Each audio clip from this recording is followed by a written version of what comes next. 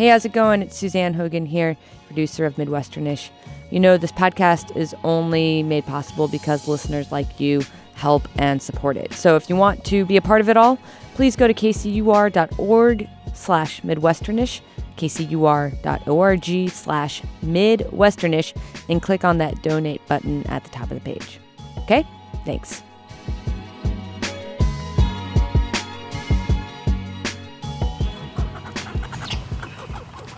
So my neighborhood in Kansas City is an old city neighborhood with houses close together and lots of really big trees.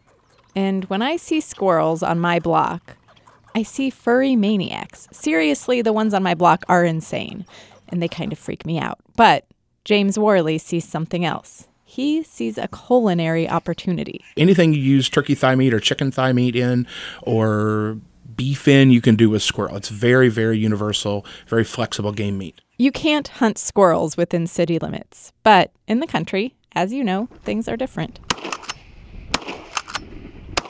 James Worley works for the Missouri Department of Conservation. He's an avid hunter and food lover, and a few years ago, he was watching CBS News when he got wind of a competition in Bentonville, Arkansas. Welcome to the 2015 World Champion Squirrel Cook-Off. And as soon as I saw it, I'm like, I need to win this thing. He teamed up with a friend, and they got 19th place for their original squirrel paella, which put a Mediterranean spin on squirrel meat. But 19th place in the world wasn't good enough. We vowed to come back and win it, and this year we did. What did you make this year? We made a squirrel pickle. What? Made some homemade dill pickles, and we cored them out with a drill bit so they're hollow.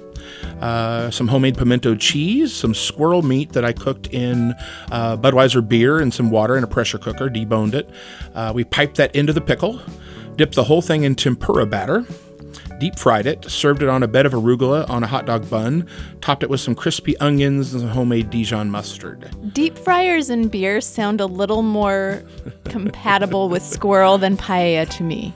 They both worked well. We just had some judges that didn't understand what paella was supposed to be. Paella is supposed to have crunchy rice, and some of the judges dinged us for having crunchy rice. So we were a little frustrated with that. But all right, but the pickle worked. Yeah, pickle worked very well. We also did an 8-cheese squirrel chorizo mac and cheese as a side dish.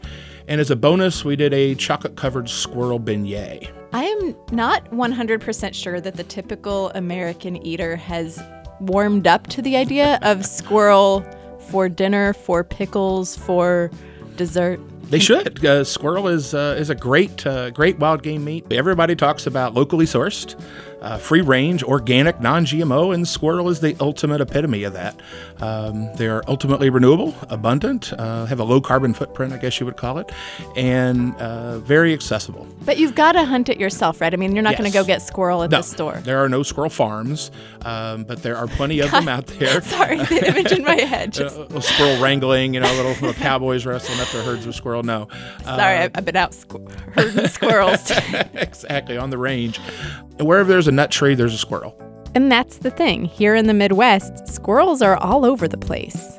We don't think of them as a big deal, kind of like how my friend from Australia says kangaroos are no big deal. The squirrel is our kangaroo. We live and work and do everything we do with this furry little critter by our side, from the depths of our cities all the way out to the country. And yeah, some people find them annoying, but for the most part, we've gotten along well enough to make it work. But it's not like that everywhere. There are places where this whole human-squirrel dynamic has gotten ugly. 2 species native to our region, our own homegrown squirrels, have scampered off to try and make a living in hostile new territories. Squirrels. All we really are is squirrels. We're being hunted, we are squirrels. We are appealing, we are squirrels. We want to gather nuts. From a dot in the middle of the map, this is Midwesternish. I'm Gina Kaufman. On this episode, well, squirrels, but mostly getting to know the Midwestern species that live on our own front lawns and their struggle to make friends in new places. I saw a squirrel get blown away. My son jumps out of the car and he says, "Look, Dad, a squirrel." This is Steve Sullivan, and Steve loves squirrels. And to me, that really exemplifies one of the neat things about tree squirrels, that these are one of our most intense and regular interactions that we as humans have with bona fide wild animals. He lives in Chicago, and he makes the point that in cities, our main interaction with wildlife is with domesticated animals like dogs and cats. We've even domesticated the animals we eat, like cows and pigs. So we really don't interact all that much with wild mammals, except squirrels. And that's a big part of why he started Project Squirrel 20 years ago. Project Squirrel is a citizen science program designed for anybody, anywhere in the country, to report their sightings, to let us know what they see about squirrels in their neighborhood, and equally important, to let us know what they don't see about squirrels in their neighborhood. So Steve is a squirrel scientist, and he's gotten thousands of people to send in their observations of the squirrels in their neighborhoods, what they look like, what they're up to. Those people are known as squirrel monitors. The whole thing is kind of like a restaurant review site, but for squirrels. If you only get one person's story, you don't actually know what's going on at that restaurant.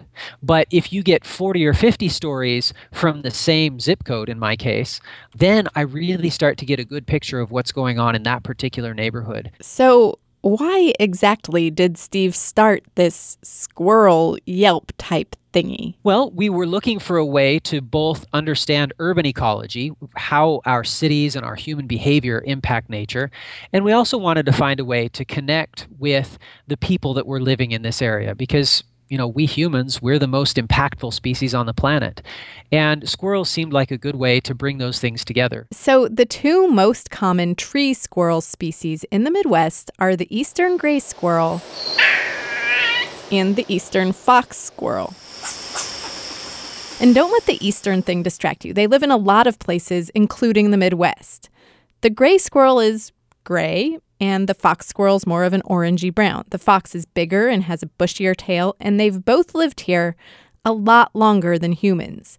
They were here before we built apartments in our cities and started farming in the country. But it turns out that relationship to humans is something squirrels are really into nowadays. In fact, Steve and his squirrel monitors aren't the only ones making observations. Squirrels have been watching us too. The average animal thinks of humans as a death trap.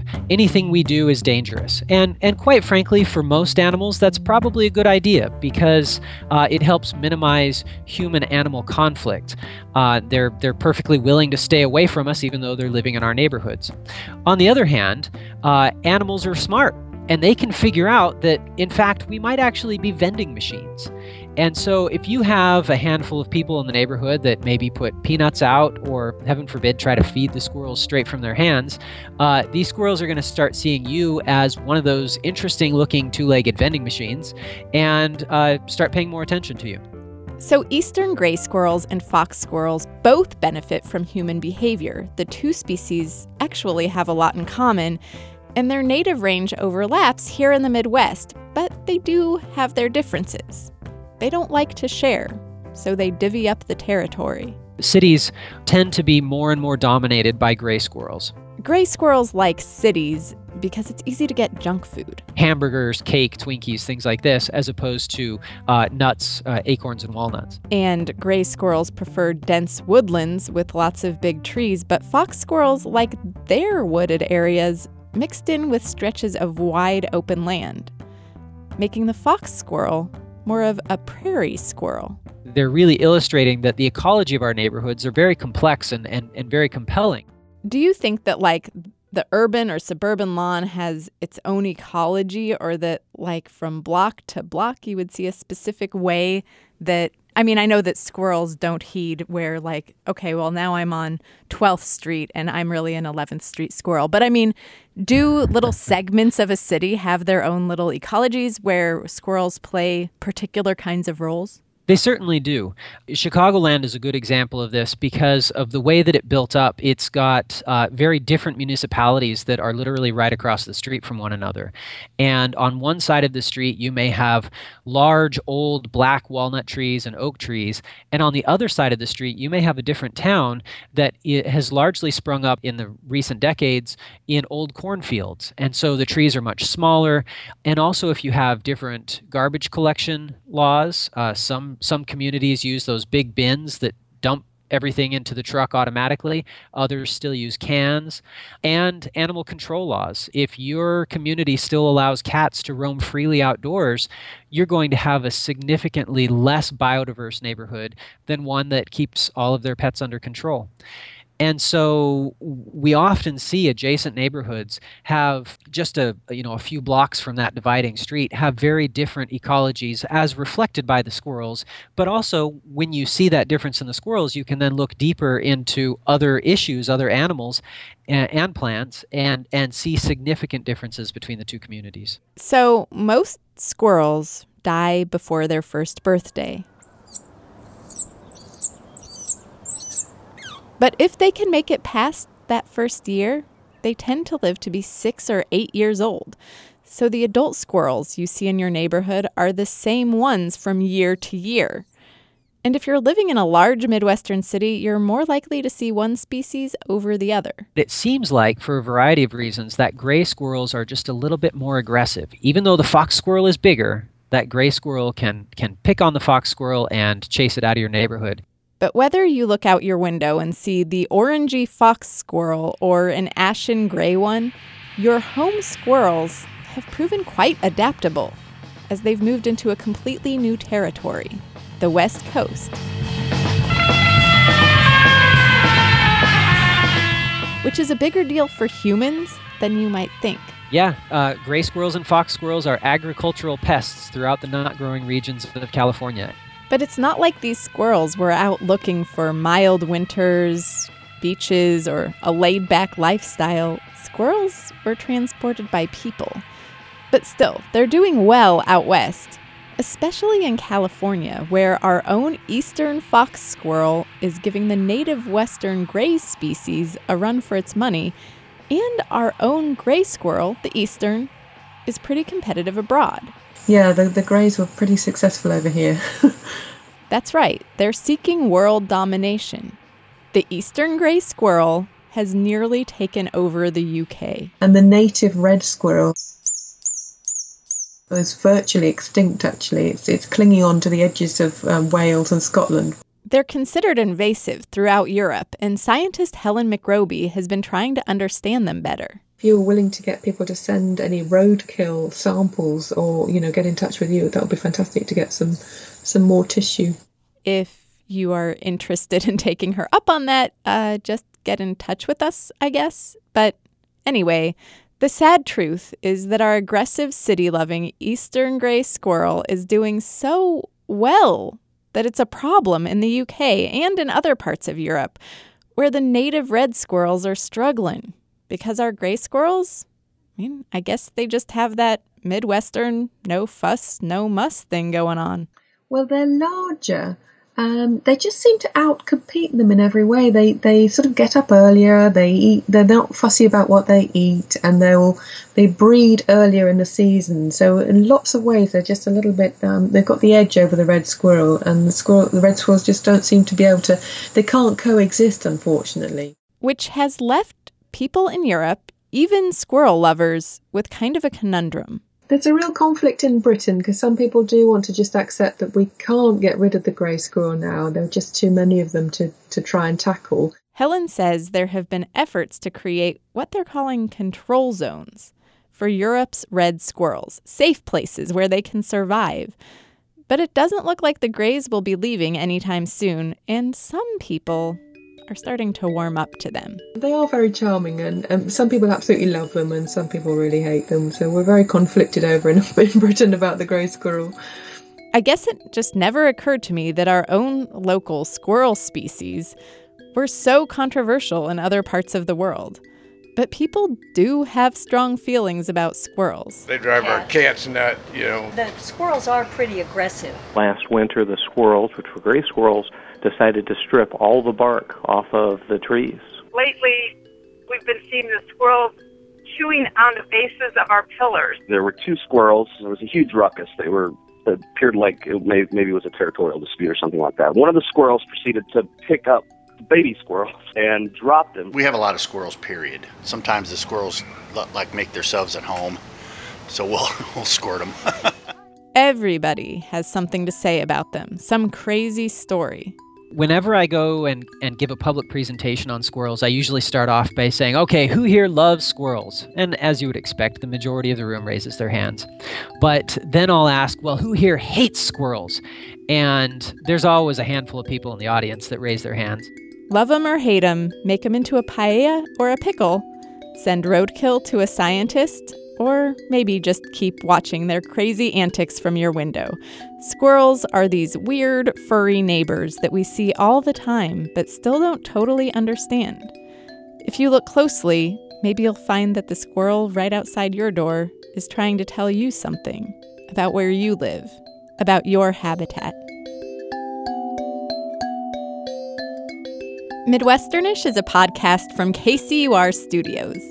Our producer is Suzanne Hogan. Sylvia Maria Gross is our editor. I'm Gina Kaufman, and we love to talk about the Midwest, so chat us up. You can email us, midwesternish@kcur.org, or find us on Twitter. We are @Midwesternish. We're trying to put our finger on all those weird little Midwestern quirks that we all kind of know about, but don't always recognize as being special. If you have a uniquely Midwestern observation and a story that goes along with it, you should totally pitch it to us. Just leave a voicemail in less than 1 minute with your story and what's so Midwestern about it. Here's the number. Are you ready? 816-235-2797. That's 816-235-2797. Your story might find its way into a live event this spring in Kansas City, or it could be an episode in Season 3. And that's it. See you next episode.